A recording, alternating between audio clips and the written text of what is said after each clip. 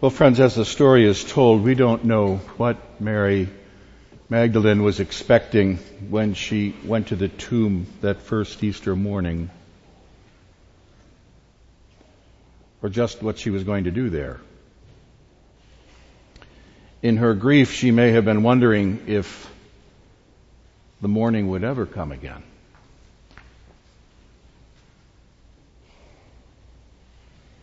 John tells us that Mary went to the cemetery by herself. That it was still dark might suggest she hadn't slept well during the night, or perhaps did not want to be seen. Why does anyone visit a cemetery? As with Mary, grief brings people initially, grief, loss, a longing to fill the empty hole that's opened up. After the funeral, no one expects to return to find the grave disturbed. Cemeteries are all about finality, endings, things that have been and never will be again.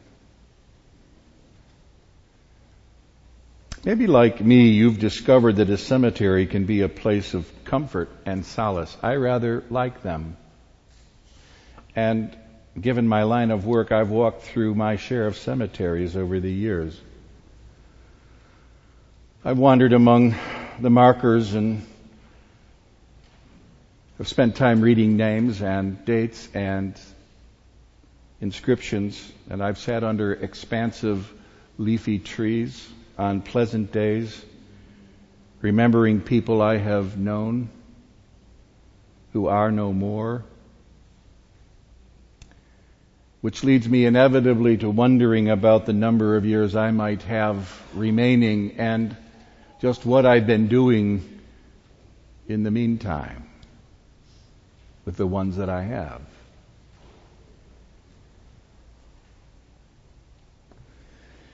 Mary's visit came too soon for solace and self-reflection. She came freighted with all of the oppressive events of Jesus' last days haunting her mind, her heart, her soul, her whole being, I imagine. You know, after all, she still had the crucifixion, the scene of the crucifixion seared into her brain. It was just some rush of hours a short while ago. She was raw with the rapid and violent devolution of Jesus' campaign. Is that what it was? Was Jesus on some sort of campaign? And if so, to what end exactly? Certainly not this end, capital E. But he'd been placed in a grave, dead, gone, finished. And when Mary discovered the tomb had been tampered with, she thought that his body had been stolen. The way John writes it, Mary runs to the disciples to tell them breathlessly, they have taken the Lord. We aren't told who the they are, but we could surmise that Mary fears those who put him to death were not finished desecrating his remains, perhaps moving him to a pauper's grave or throwing him on the garbage heap outside of town. She drew a logical conclusion based on life as she had known it. After all, the ruthless and the arrogant inherited the earth, not the meek and the poor in spirit. The dissemblers, the manipulators, and the takers of the world were filled, not those who hungered for righteousness. The merciful rarely received mercy, and Mary never heard peacemakers called children of God except from Jesus. But he was dead. And now his body was stolen. And she wept with grief.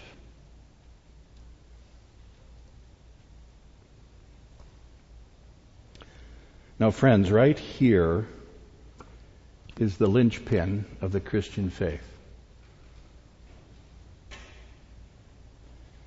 We're right at the heart of the mystery and the way the story is told.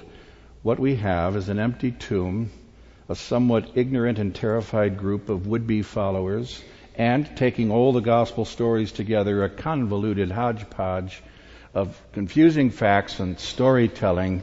Man, oh man, I have wished we had more to go on here sometimes. The reported evidence appears so tissue thin. But then from a higher vantage point, that very thinness seems to inform the essence of faith. Here's how John says it goes down for Mary.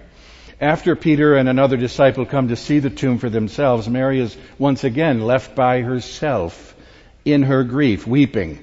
Still believing that someone has taken Jesus' body, she turns and sees a man she thinks is a gardener. And she asks him if he's the grave robber. Jesus looks at her and simply says her name, Mary. Or when Daniel read it, he was more poignant. He said, Mary!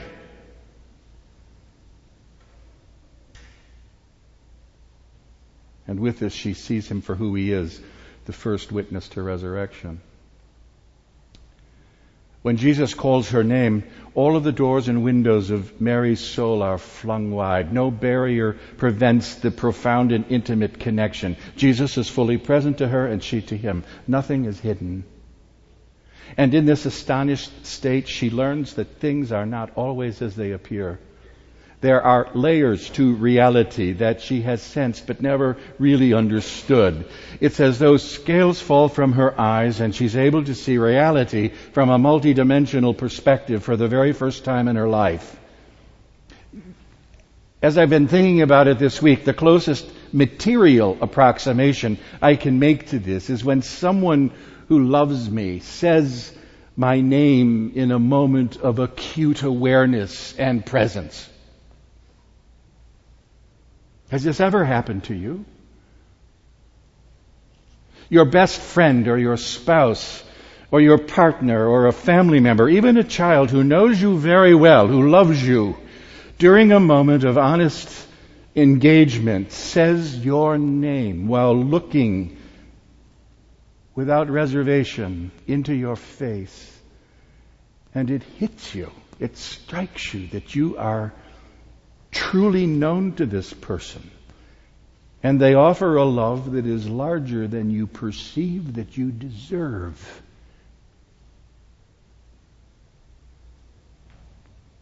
Now, if you've ever come close to sharing an experience like this, you know that it changes you. The naming changes you. Your insides become larger. Things clarify. You sense this love makes you a better person somehow. Their love for you makes you a better person somehow. Yet you'd be very hard pressed to describe the facts of the experience in any meaningful way. We were out to dinner, sharing a bowl of pasta. We were on our way to a meeting and the car broke down.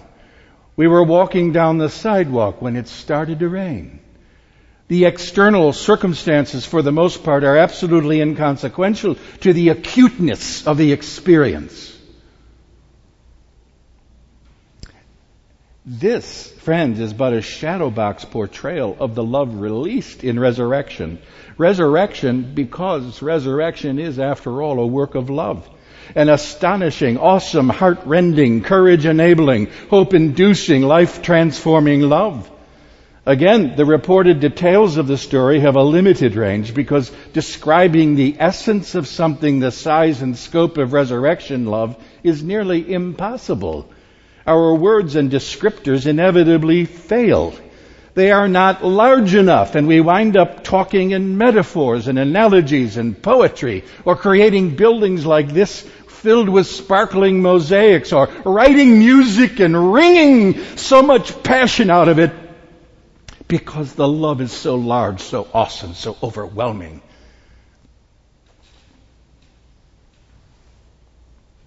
The other day I was having a conversation with someone who had walked in here several years earlier because, as he told me, of a nagging experience of God's intimate presence in his life.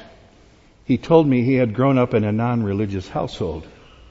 But from early on, he had this sense of a holy and profoundly intimate presence. And as a result, he started looking for ways to deepen the connection. And though he did not hear a mystical voice call out his name, everything he reports suggests that he knows he is understood and held and loved in a way that defies description. This relationship slowly impacted his life, agitating his decisions and commitments. Honestly, as he told his story, I felt I was hearing a variation of my own. I, too, knew this holy presence from an early age. Oh, I went through my agnostic phase in my teens and early 20s when I was telling everyone I didn't know what I believed, but I was lying. Really? Eventually, the church and the scriptures gave me a language and a pathway to understanding this experience, which led me to help introduce others to the one who knows their authentic name. I know for certain, as certain as faith determines, that this one has set the ground beneath our feet and knit us together in our mother's wombs and inflated our lungs with breath. I know that more than nearly anything else I could describe. Now, to add nuance to my point here, consider what we do when we mean to harm, demean, or disrespect others. What do? We abuse their names. We make new names for them. And consider how this functions with every sort of prejudice between races and classes and sexual identities and religions and enemies of every kind. Derogatory names are assigned, hateful names, names meant to put up barriers, names intended to strip dignity and humanity of those on the receiving end of our ugliness. In Auschwitz and Treblinka and other gruesome destinies, names were exchanged for numbers tattooed onto the skin so as to obliterate prisoners' humanity and their identity and their dignity. In direct rebuke to this diminishment of an individual, the resurrected Jesus called out, "Mary!" And she was known in her innermost being.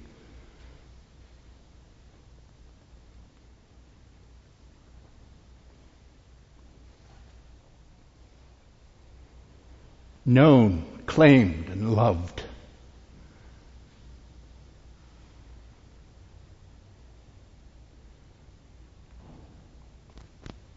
Deeply intimate experience and profoundly personal.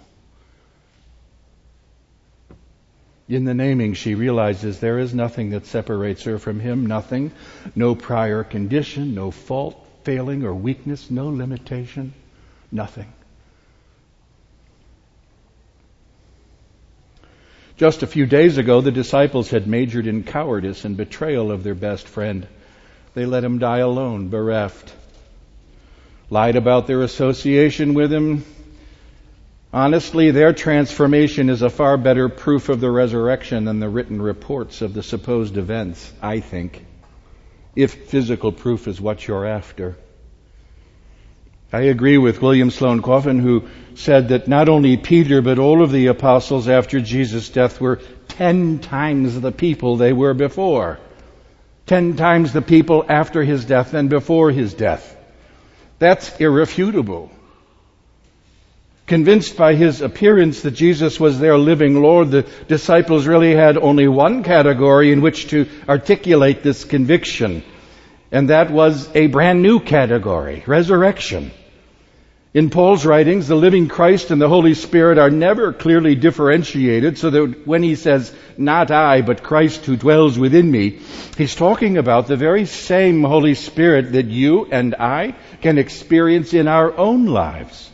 I myself believe passionately in the resurrection of Jesus Christ because in my own life I have experienced Christ not as a memory but as a presence.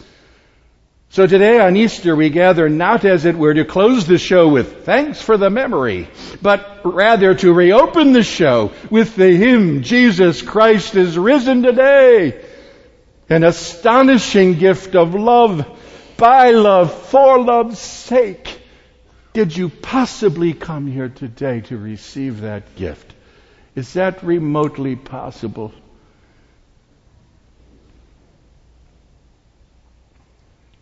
You know, friends, love and its derivatives are the only authentic, positive change agents there are.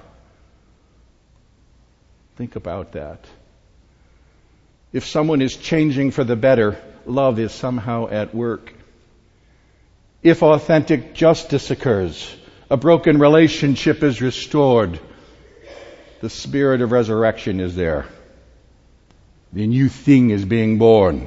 If children are held and cared for, forgiveness happens. The lost, abandoned, and oppressed and abused receive the dignity of being called by their name with compassionate regard. I tell you, resurrection is afoot, and Jesus lives for certain. Hallelujah.